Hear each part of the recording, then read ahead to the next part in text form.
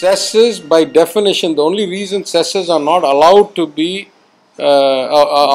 kept separate and not shared. The definition of a cess is it can be only collected for one purpose. You cannot collect a generic cess, keep it in your pocket and say one day I'll send it for vaccinations, one day I'll spend it for milk. No, no, no. The law is very clear. If you collect a cess, you have to collect it for a specific purpose and only put it on that purpose. To the best of my knowledge, there has never been a vaccination cess. Has there been? No. There is a cess for various things, for Swachh Bharat, for Krish Kalyan, there's GST compensation cess. The CAG report, if you go and read over the last 4 or 5 years, every year the CAG report points out that the monies collected for the cesses are not used for the purpose of the cess. Sometimes they are not used at all, sometimes they are misused, sometimes they are not used and then absorbed into the union government's general account. That is a violation of the rule. At the very least, after you absorb it back into the union account, you must then split it to the states in the ratio given by the Finance Commission. That also has not happened. So let's, we can't do all the slogan politics, right? You have to understand some basic law, some science, some data, some accounting. Where is the connection between cesses and vaccines? Nothing. So the Prime Minister made these remarks during a meeting that was called to discuss about the COVID situation, and also the fact that he has only pointed out non-BJP ruled states. Do you think this was a deliberate move from the side of the Prime Minister to show these states in poor light?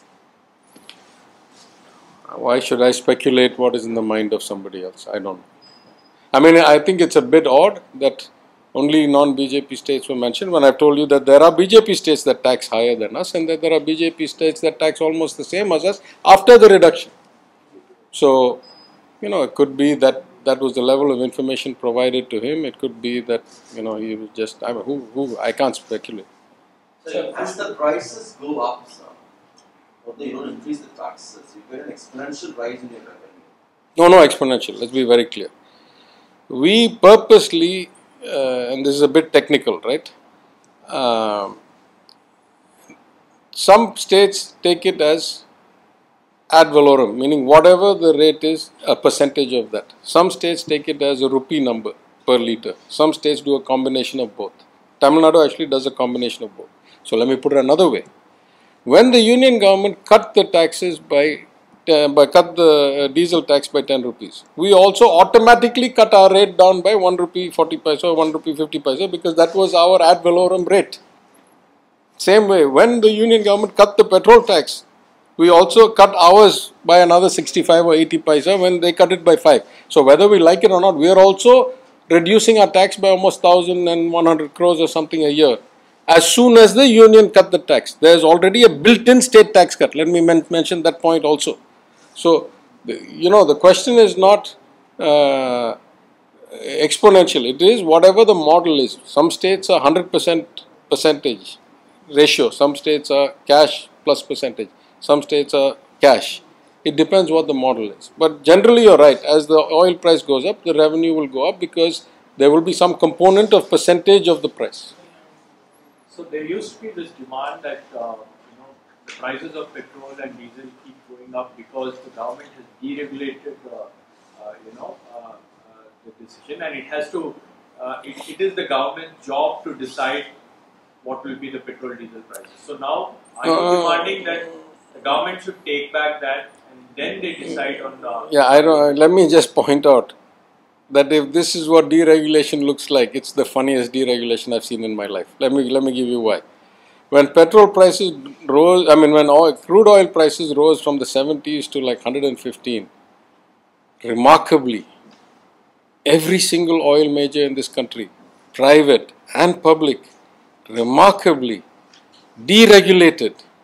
All of them didn't raise the pump price 1 paisa for like 100 days when coincidentally 5 states were having elections. What a wonderful deregulated market we have.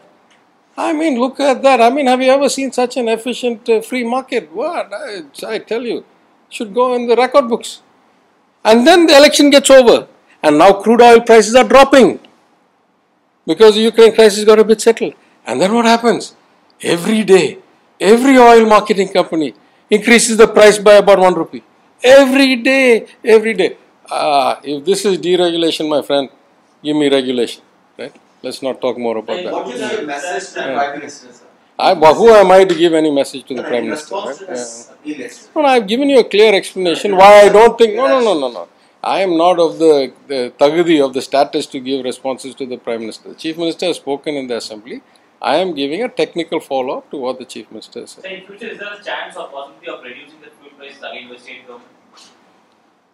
Look, we will do whatever it takes. Let's just think about this for a second. What is the job of a government economically? Right? The job of a government is to raise enough revenues to provide good, quality, and adequate what we call public goods and services: drinking water, roads, hospitals, free healthcare, good schools, so that the social strata is leveled, so that even the poor, the underprivileged get access to quality, education, quality healthcare, decent life with dignity. Number one. Number two, to provide a safety net for the weakest, and sometimes it's whoever's old, sometimes it's whoever's sick, sometimes it's people who are down on their luck, like many Western countries have unemployment insurance and so forth. So the government in a compassionate society should ensure that the most unfortunate among us, either longer term or short term, are given the right help so that they are closer to those who are fortunate. It should make sure that there is some redistribution, that it doesn't allow the Gini coefficient to get too high, that some people don't become too rich and many become poor. If that's the basis, then this union government has been an utter failure for the last 7 years, complete, total failure. And it should provide an environment of trust and comfort, both in terms of infrastructure, management of its own finances, and the clarity and consistency with which it operates, that it encourages private enterprise to come and create, new businesses, jobs, growth, economic progress. That's the job of a government. So there's a delicate balance here. If the state's finances are a mess, if our ability to borrow is constrained, if our standing in the markets is weak, if we cannot provide the confidence to the investors, if we cannot provide adequate roads and ports and internet pipes and things, then surely we are going to pay the consequences of that in future growth. So at some level, our job is to balance these things. On the other hand, in a difficult economy, we certainly don't want to tax those who cannot afford to pay. In fact, I'll go the other way. Soon as we came to office, even though the finances of the state were in the worst position they had been in the history of Tamil Nadu, at least since the FRA Act in 2003. Debt to GDP, revenue deficit, 7 years record, everything. And we had the second wave, and we had the third wave, and we had more rains than in 2015, though we didn't have the floods because we managed the rain slightly better, though the infrastructure was not that improved. After all that, we did stimulus of the economy. The Chief Minister, as he had promised in the manifesto, 4,000 rupees for every ration card, plus additional commodity products or the groceries during the pandemic, plus other support, plus additional medical facilities, plus additional staff. In my opinion, we spent probably 20,000 crores more than had been budgeted when the budget was presented in February. Now let's be clear. When the budget was presented by my predecessor, Mr. O. Pannirselvam, Honorable Finance Minister at the time, nobody saw the second wave coming or the third wave, or we hadn't had rainfall predictions for October, November. So whatever budget he presented, we spent 20,000 crores more than he could have ever dreamt of spending. And yet, we brought the revenue deficit in 7,000 crores lower than he predicted. Unfortunately, we couldn't spend capex as fast as we wanted. So the net result is we brought the fiscal deficit down from the 4.61 of the previous year down to 3.8. In my preference, I would have been a bit more aggressive in the accounting because we take the books to print by March 1st. In fact, the final numbers only come in March 31st. In fact, our numbers came in better than we presented in March 1st, or we printed in March 1st. That's why in our medium-term fiscal plan, I have said that in 2 years, we will bring this thing close to balanced budget, close to compliance with the FRA. In fact, I'm telling you, I won't print it because my IS officer is a bit comfortable, but I have every confidence that we'll, just like we outperformed our own budget estimate of August, September 21 when we presented the RE, and the FA will outperform the RE, then we will outperform the MTFP the next 2 years also. So our job is to balance this, that where we need to spend, we have to spend. Where we need to control, we need to control. But we need to most of all attract investment, and that's why after the Honorable Chief Minister came, our FDI and our agreements have gone up almost 50-55% over the last year. Some of it is the recovery of the economy. But I am 100% convinced that this year, because we already have the pipeline, we know what's coming. Just yesterday I chaired the board meeting of the TNI-FMC, which we have restructured for the first time.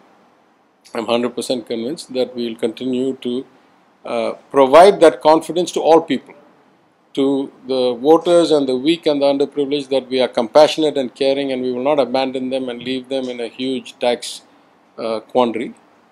On the other hand, that we are responsible and balancing our books and will be good partners to investors, both financial investors and corporates. So the long way of answering that, I'm saying, if it comes to it and we have to do it, the Chief Minister will do the right thing. But just to put this in context, in 2017, when I spoke against the GST price rise, my exact words were, you are playing with fire, because if you raise the taxes like this and the cycle is going the way I think it's going, at some point you are going to breach 100 rupees at the pump. I predicted this in 2017. And I said, what will you do then? Will you then cut the taxes and make the budget go out of balance? Or will you deal with the inflationary effects of 100 rupee petrol? Now, of course, it turns out that the ADMK government didn't raise the rates nearly as much, either in rupee terms or in percentage terms, as the union government. And to be fair, they cut back 1 rupee or something of it in 2019, I think, when the COVID came, or 2020. So I won't say that they have behaved very irresponsibly. I'd say we have always proven to be more sensitive. Again, I say between 2006 and 11, 3 times, and 21 once, after 21 once, we have lowered. The ADMK has no history of lowering, only raising between 2011 and 21. I don't know what happened before 2006. You'll have to get the data for that. But it's a So core problem. there is this question from the common man as to why should OMCs decide on the prices of petrol, and there is no accountability on part of the government. The government says that it's oil marketing companies that keep. No, I just gave you a remarkable price record, right? Yeah, that's what. Like, is there a fixed match between the government and the oil marketing companies? Because if it is going to be difficult for them in elections, they try to keep the prices under control, and once the elections are over, is there a fixed match? I can't comment on that. Let me just say, as a former student and lecturer in stochastic models, the odds of a random coincidence providing this result of 70-80 days of input cost rising but pump price not rising, and then input cost coming down but pump price is rising every day in the systematic way, the odds of that are probably 10 times higher than you going to the sun and coming back alive. You figure out what that means. Right? So your whole promise of 5 rupee cut. Yeah, so I'm saying we already cut 3 plus 3. No, 3 plus. Listen, I keep telling you, when they cut, our tax came down as well. So it's already 375 or 380 cut. We'll see when we can do the remaining. Sir, you've been saying that they have been reducing. You understand why I'm saying 375, 380, right? The first 3 we cut. When they cut the 5, because our ad valorem on top of their 5 also got cut. Right? You've been saying that excise has been reduced and cess and surcharge have been increased. So what exactly is the quantum of loss for the states in the last 8 years?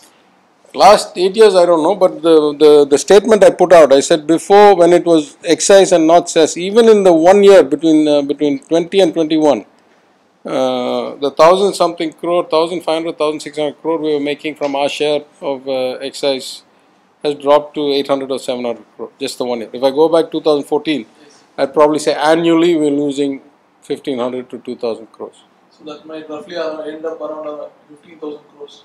Yeah, I don't know. It's hard for me to say, but yeah, no less than 10,000 crores or 9 or 10,000 crores, as maybe as high 15, 16.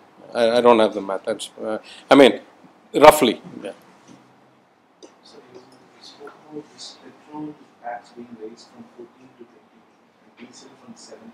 This is from 2014 to 2020. Yeah, all the raises were done in the ADMK regime. Not one of them was done by us. Sir, you've always been saying about the base rate, right? So when compared to the base rate, right? See, for example, in Tamil Nadu, in 2011 it was the excise duty was 14 around 14 rupees. It has been increased to 26. No, remember, it didn't go from 14 to 26. It went down to 940. I'm telling you, Dr. Manmohan Singh cut the excise because of oil price rise. So you're right, in 11 it was 14. But by 14 it had been cut to 940 or something. Okay. And then they have tripled it or more than tripled it from 940 to 3220 and now cut it back to 27 something. Right, that's all. It went like this. But that includes, no. But in the original it was all excise. Yes. Now this 27 something is mostly cess and surcharge. Hardly 1 rupee or something of that is excise. Yeah, namesake, there's just, I mean, in that it's almost not worth the calculation effort of collecting that and trying to divide it 30 ways. Okay? So last question. Yeah. Oil bankers mentioned that Hindi is a national language. How do you see this? So you've been I very can't. about this. No, come on. You ask me something related to finance or tax or But you've something. been vocal about this, this constant. Listen, then the blame is on all of you. If you allow a Hindi actor to define national policy or set the debate, then you're at fault, not me. I am not going to descend to that level. Which actor? I don't know, whichever actor you say.